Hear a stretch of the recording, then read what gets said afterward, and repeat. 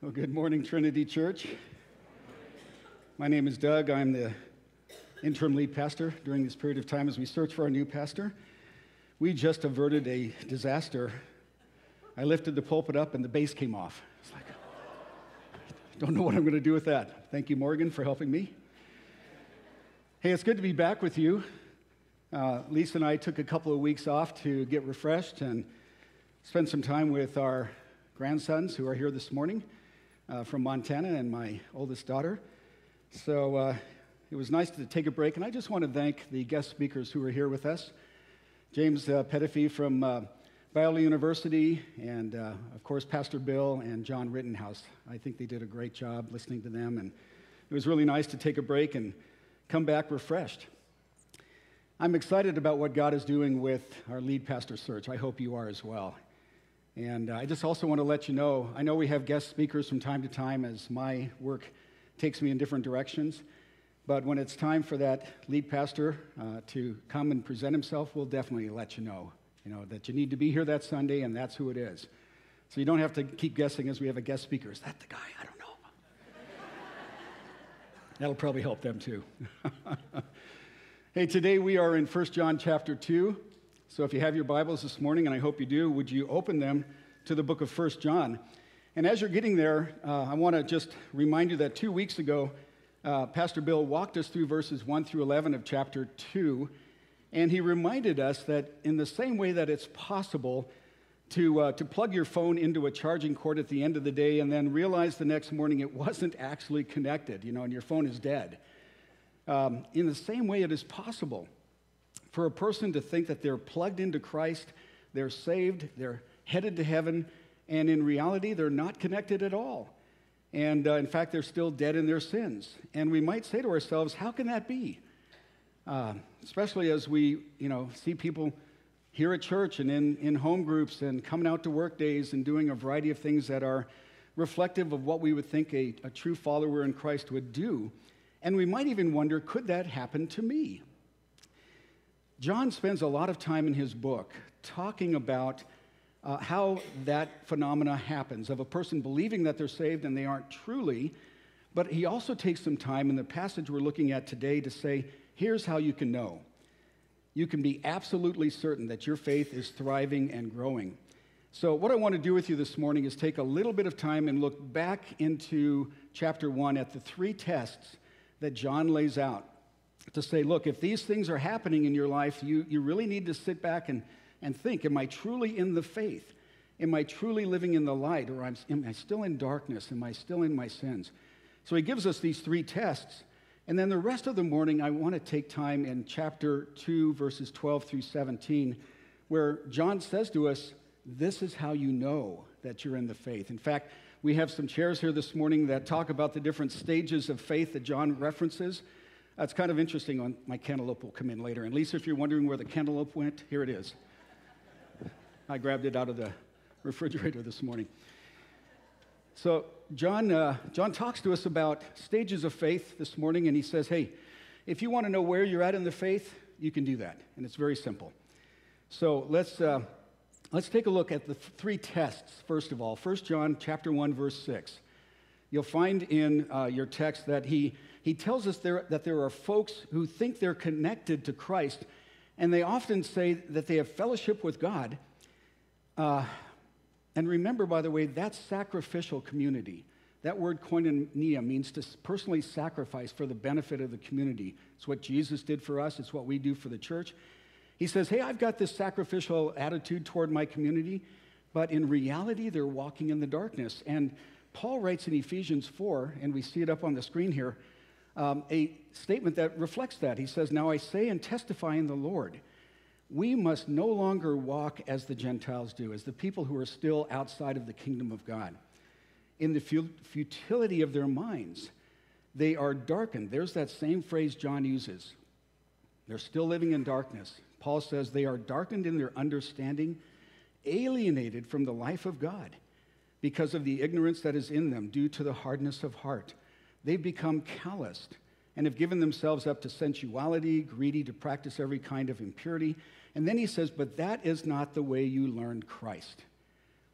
Both of these authors, John and Paul, are making this point that a Christian can claim to be intimate with God, but if they're still gossiping about people behind their backs, if they're still greedy and they put money before people, if they're hard-hearted toward the needy, if they hate others who disagree with them, if they engage in indiscriminate sexuality, whether it's premarital or extramarital, they cheat customers, they lie to the government, he says that is not the Christian life. That's not how we learn to walk it. They're living a lie, they're self-deceived. So that's test number one. Is your life being reflective of sacrificial community toward others and toward Christ? Test number two is in chapter 2, verse 4. John adds this and he says, if someone says, yes, I know God, but they don't keep his commands, they too are lying, because true Christians follow the commands of Christ for living a new and different life. And then finally, in chapter 2, verse 6, you notice test number 3. He concludes that anyone who says, yep, Jesus and me, we're homies, we're buddies. You know, we really get along well. He abides in me through the Holy Spirit. But if they don't walk in the way that Jesus walked, again, they're deceiving themselves. There's nothing genuine to see there. Just move along. So John takes these tests and he lays them out there for us. And he says, if we fail in these tests, it's a clear sign that sin remains, that we are deceived, we are not connected to Christ, and we need to do something about it. And that's why he spends so much time writing about sin in this book. It's not a popular topic today. You don't hear a lot about it in secular culture. But notice chapter 2, verse 1. What does he say there? He says, I am writing these things to you that you may not continue in sin. Now, the word there is very interesting in the Greek text. He says, I'm writing these things to you so that you may not continue to miss the mark. God sets these tests out there and he says, this is what it means to follow Christ. That's the target. Are you hitting the target? Don't miss the mark. This was brought home to me, this whole idea of missing the mark, a number of years ago when I was watching a TV program on the Discovery Channel called Mythbusters. I don't know if any of you remember that old TV program. Ran till about 2018, 252 episodes. And here's the two guys, Adam Savage and Jamie Heineman. And what they would do is they would try to dispel myths or wives' tales or rumors, things that people always believe, but they would say, I don't know if that's really true. Well, there was one of their tests that went way wrong. In fact, they totally missed the mark. It was when they decided to test the power of a cannonball, about this size. And they went to Alameda County, to the county sheriff's bomb disposal range, and they created and fired a homemade cannonball. But they missed the mark. The big water tower at the end of the range went right over the top of it. And that cannonball approached the nearby Tasajara Creek neighborhood where kids were just getting out of school. And as it's screaming toward that neighborhood, it blasted through a cinder block wall, skipped off a hillside, went 700 more feet through the air, and bounced once in front of a home and ripped right through the front door. But it wasn't done. It raced up the stairs, blasted through the bedroom wall where a husband and wife and child were napping, and tore a hole through the side of the building. Still wasn't spent.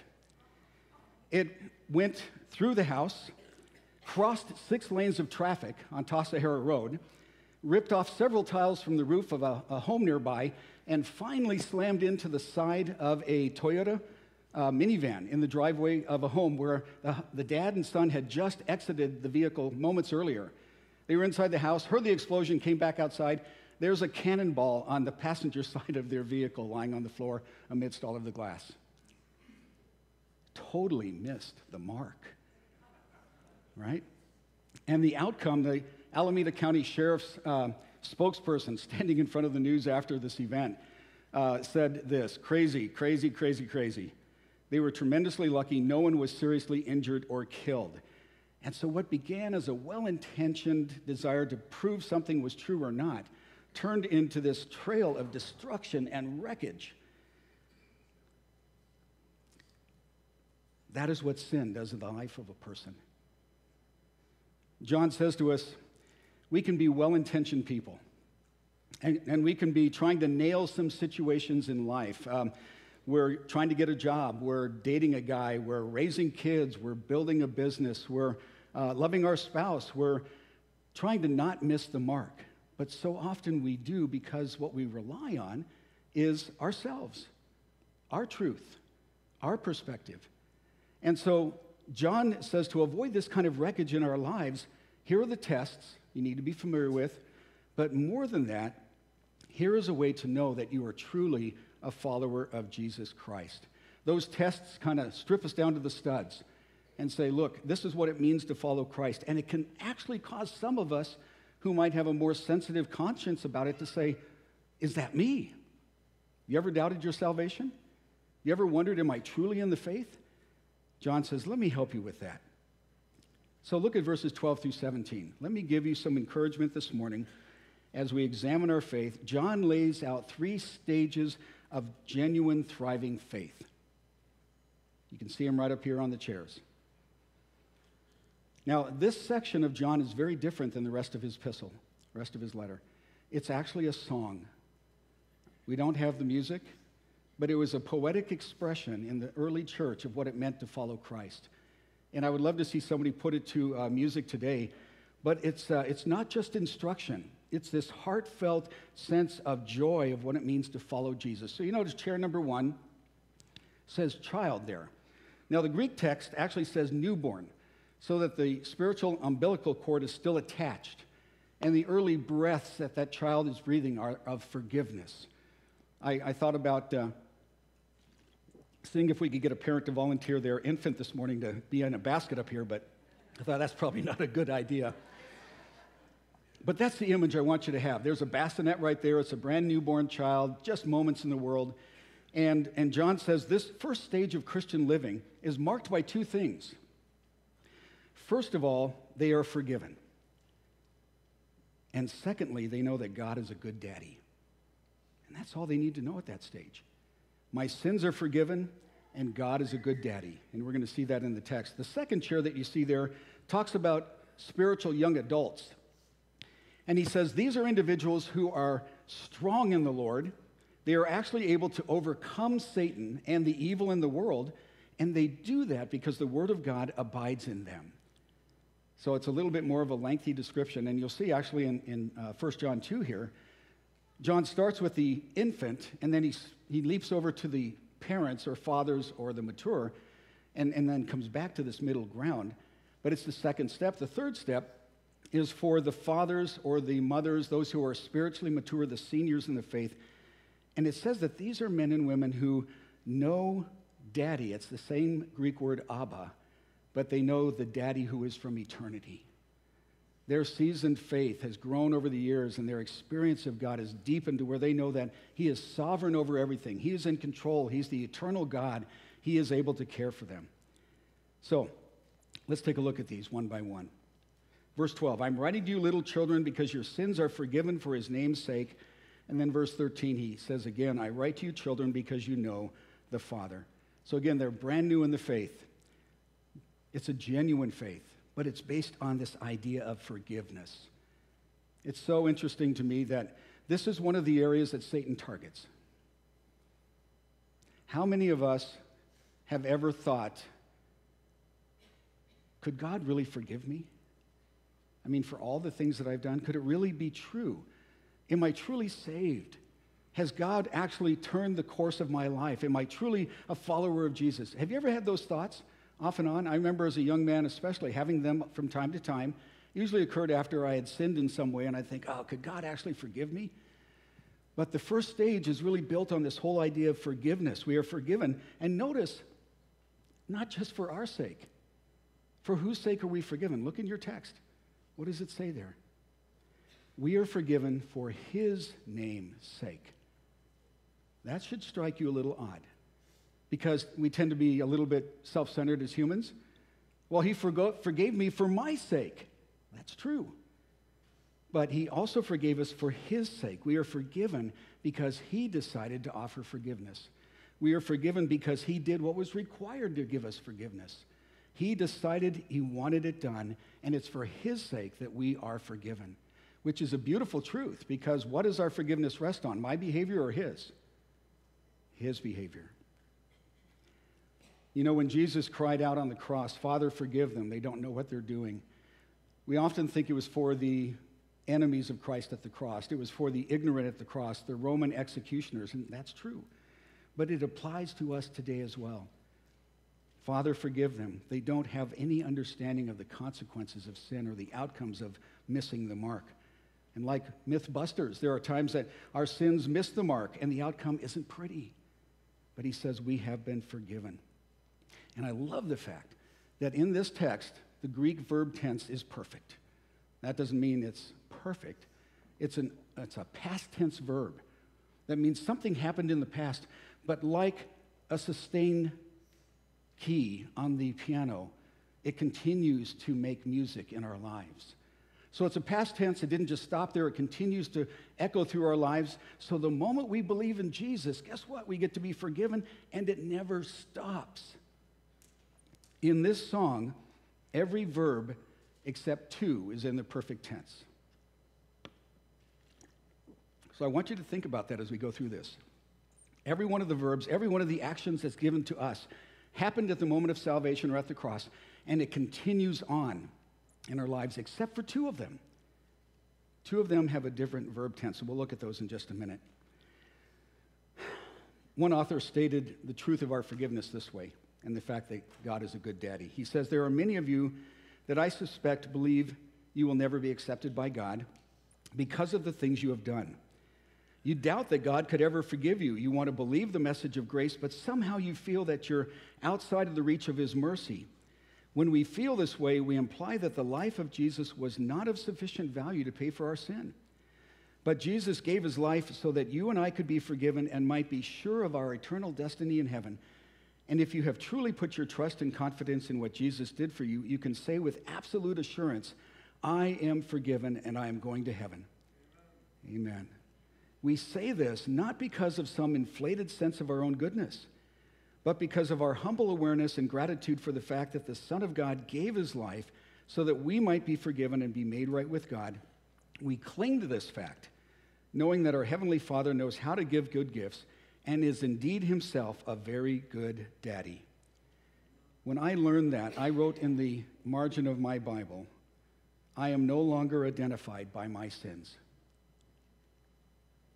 I don't see myself any longer based on my sins. I see myself on the forgiveness of Jesus Christ and that God is a good daddy.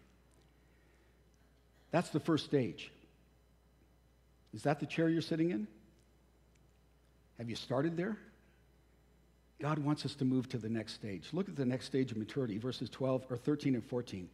He says, "I'm writing to you fathers." Now he leaps the middle chair to get to the end one, "because you know him who is from the beginning. I write to you, fathers, because you know him who is from the beginning." So we're at the other end of the spectrum of maturity, and these are men and women who have walked in a long direction with Jesus over a period of years. They're folks who understand how great God is, how much more God is. He's not just daddy anymore. He is now the great, almighty King of kings, the creator of all things, the mighty one, the timeless one, the all-knowing, all-powerful, compassionate one. Their faith has deepened. When you read the book of Job, this is what Job was experiencing at the end of the book. Now, we know that Job went through some of the deepest life crises you could ever encounter. He's kind of off the scale in terms of suffering. And as he's wrestling through all of this, his experience of God is being tested as well in the darkness of the night, in the deepness of his pain. And he gets to the end of the book, chapter 38, and God visits with him. And he answers Job out of the whirlwind in Job 38:1. He says, "Who is this that darkens counsel by words without knowledge? Dressed for action like a man. I will question you, and you make it known to me." And 4 chapters later, after God has peppered Job with all kinds of questions about where were you when the world began, and where does snow come from, and who feeds the animals, and all of these things, at the very end of these chapters, Job finally responds to God. And he has this deepened sense of faith. Job 42:1-6. Job answered the Lord and said, I know that you can do all things, and that no purpose of yours can be thwarted. That is the faith we're talking about. Lord, I know you can do all things. You're sovereign. I know you're powerful. I know you're great. And no purpose of yours can be thwarted. You will have your will in this world. He ends it with this statement.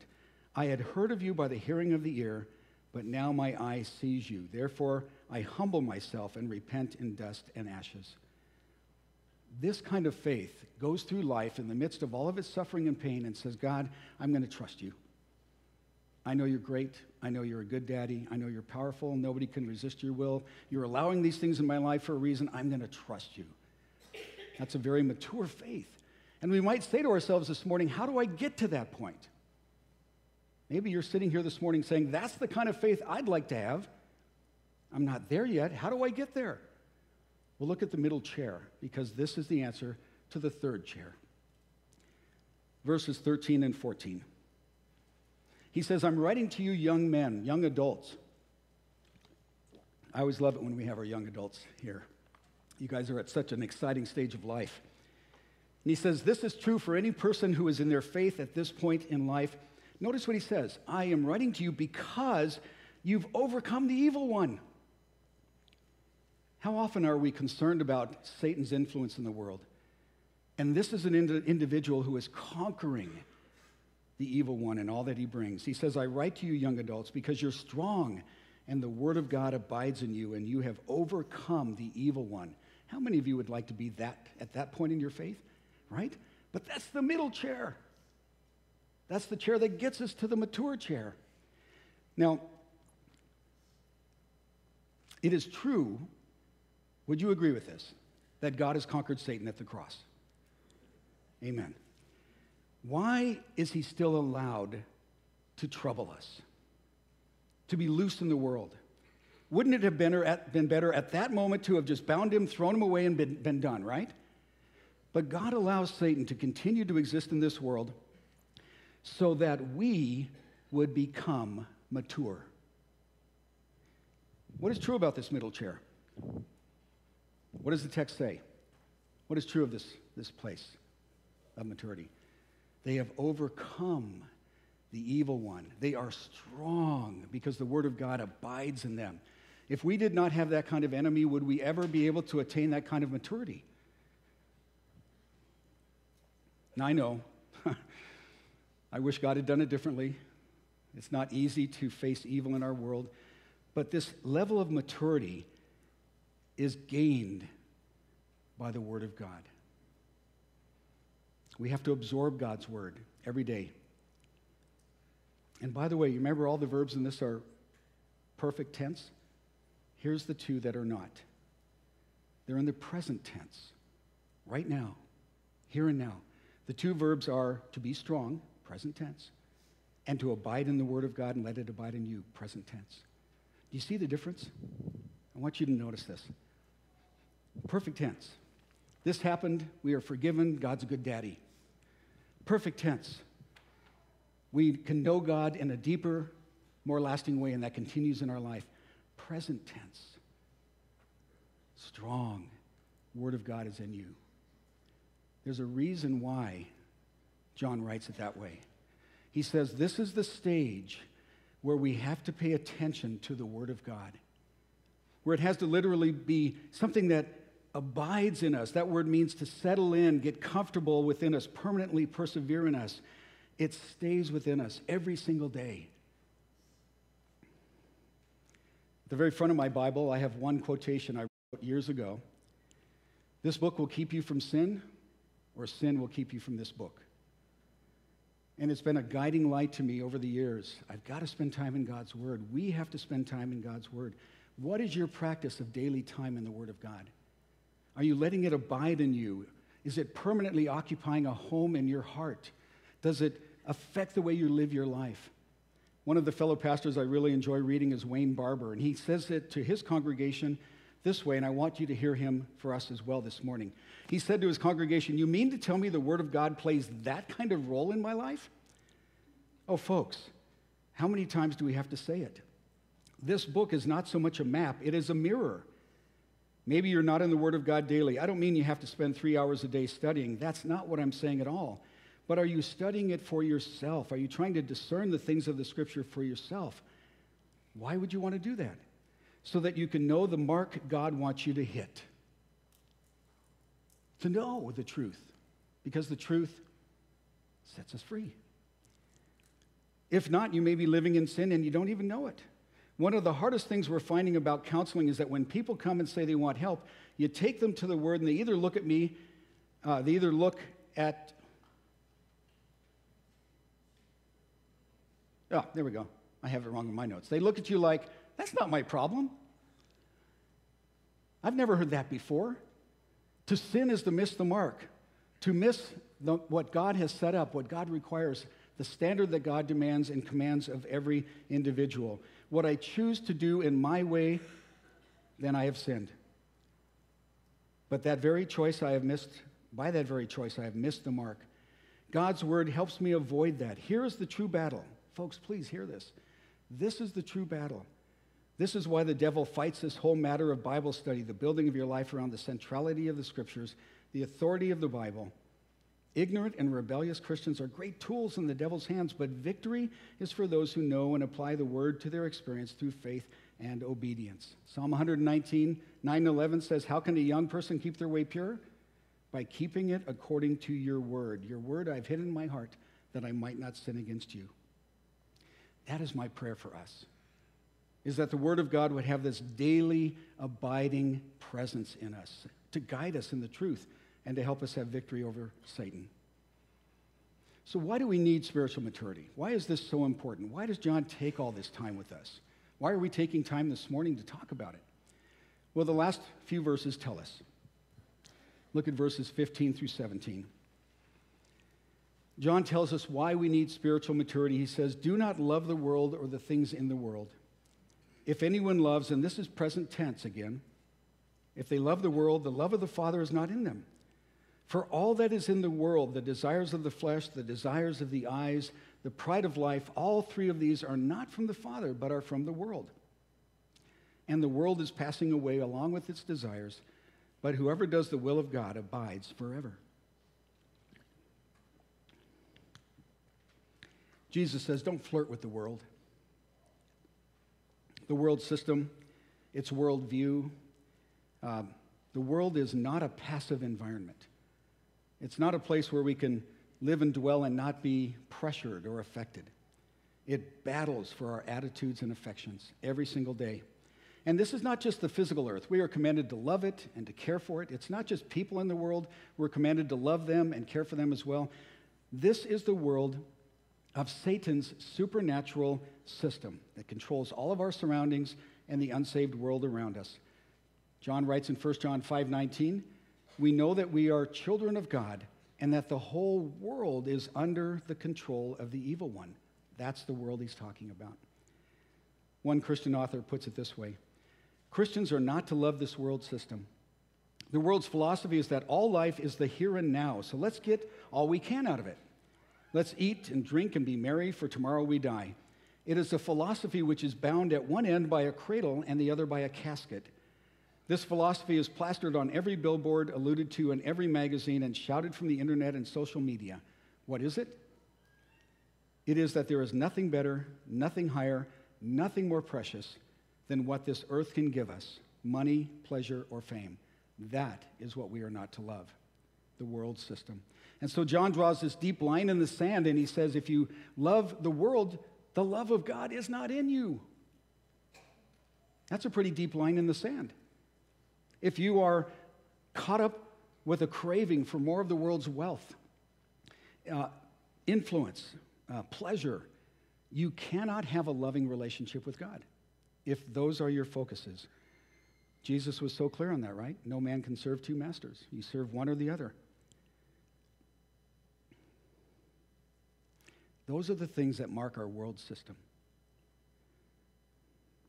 Look again at verse 16. You see it in your text?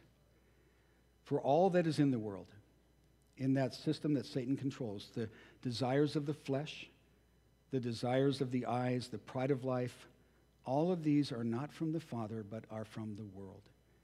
So would you take a moment, let's pause for just a moment. Would you invite God to examine your heart? Because as we look at American Christianity today, the majority of people are pursuing those things. And the love of God is not in them. I think this is one of the reasons why we struggle as an American culture in Christianity. The desires of the flesh. These are the inner cravings we all feel naturally. It's our natural bent. The compulsion to want what we want when we want it. It's that unrestrained inner desire for wrong things that we all feel from time to time. And Paul writes in Romans 1:24, it's the beginning of the slippery slope down toward debauchery. It says, therefore God gave them up in the lusts of their hearts. There's the desire of the eyes.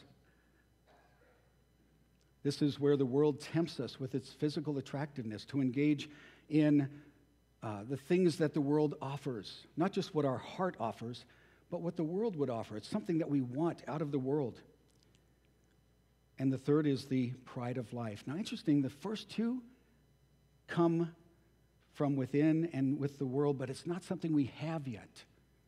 It's what we want. It's that desire. The third one deals with something that we already have. It's the pride of life. Refers to our boasting over our wealth and our status. The feeling good about the car I drive, the joy of having this better home than the other person. The pride of life. The bragging, vain confidence in our own resources. Some authors have titled these different ways. Max Lucado says it's the desire to enjoy, achieve, and get as the primary things in life. Griffith Thomas, one of the older commentators from years ago, calls them the desires to have, see, and be. I've called them over the years the desires to immerse, amass, and impress. We feel these things within us as human beings, and the world encourages them. And God says to us this morning, these are not from the Father. They are from the world. And folks, they're passing away. They're diminishing. They're decaying. And he says, because of that, why would you ever invest yourself in it? Men, think about this. Can you imagine spending hours and hours repairing an old, thoroughly rusted pipe under the kitchen sink rather than replacing it? You spend hours polishing that old rusty pipe to make it look better. You duct tape some of the holes just so that the flow of the water isn't as great. And then you sit back and admire the gallons of water that pour out of it when your wife turns on the faucet. Why would you ever do that? No, you go to Home Depot, you buy a new pipe, right? But that old pipe is passing away. Why would we ever invest time in that? Women, think about this fact. Would you ever spend hours making a special meal for your family using ingredients that are outdated by a year? The expiration date is a year old, right? And you carefully measure them into a bowl, and you add fresh spices from a home garden, and you joyfully serve it to your family, hoping nobody gets botulism. Right? Can you imagine that? Of course not. Why? Because it's passing away. Young people, can you imagine spending time admiring and trying to wear your parents' old clothes? You sneak them out of their closets, right? Try them on, admire yourself in the mirror, take a few selfies, send them to your friends as you're looking like your parents in their old clothes. No, why would we ever do that? Besides, in 30 years, the fashion will come back around again, right? Why don't we do that? Because those things are passing away. So why in the world do we invest ourselves in this world system, in its standards, in its values, in its wisdom, its power, its fame, its wealth? They're all passing away. They're ineffective. They're out of control. They're corrupt. They're doomed. And God says to us, I've got something much better coming for you, a new heaven and a new earth. And notice in the text it says, this is reserved for those who do God's will, who say, not my will, but yours be done, instead of sin, which says what I want, when I want it, as often as I want it, with the flesh. So what do we do with these truths? Let's go back to the chairs. Which chair are you in? Are you that newborn, which is a great place to be in the body of Christ? We want more and more newborn believers. They know they're forgiven. God is a good daddy. Is that the extent of your faith? Is that the substance of your faith? Are you in the young adult chair? Are you strong? Does the Word of God abide in you? Are you overcoming evil in the world? Are you overcoming the evil one himself? Are you one of those fathers, mothers, seniors who knows Abba, Daddy? He's a good daddy, but I know so much more about him. I know he's sovereign. I know he is the one who controls all things. He will always take care of me. What chair are you in this morning? You got to start there. Secondly, we have to move the chairs closer together. Because as we as a church face the world, and in particular that is Satan's system, the one that he owns and controls, and anyone who is not in the kingdom of God in Christ is owned by Satan. As we face the world as a church today, we have to face it with light and love together. We can't be discriminatory that somebody isn't as mature as I am. They haven't grown enough in their faith. We need to do this together. And thirdly, we need to be inviting people who are in this chair to move to this chair. If you're a young adult this morning in this chair, you ought to be looking for newborns that you can invest your life in. To say to them, this is what the Word of God says. This is how you get strong. This is how you beat Satan. And if you're in this chair, you ought to be inviting a young adult to experience what it means to know the deepness of God, the greatness of God.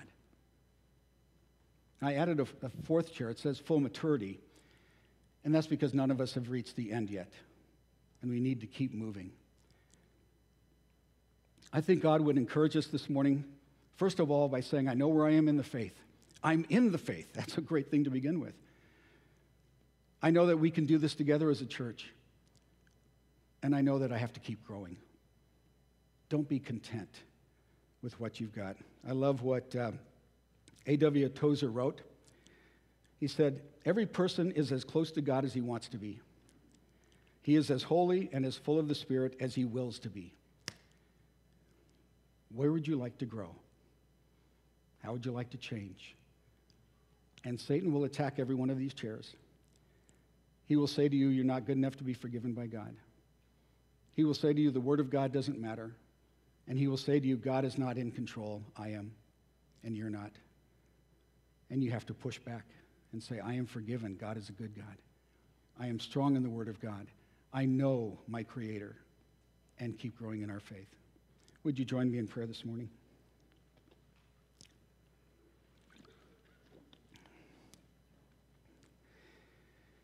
Heavenly Father, you are a good daddy.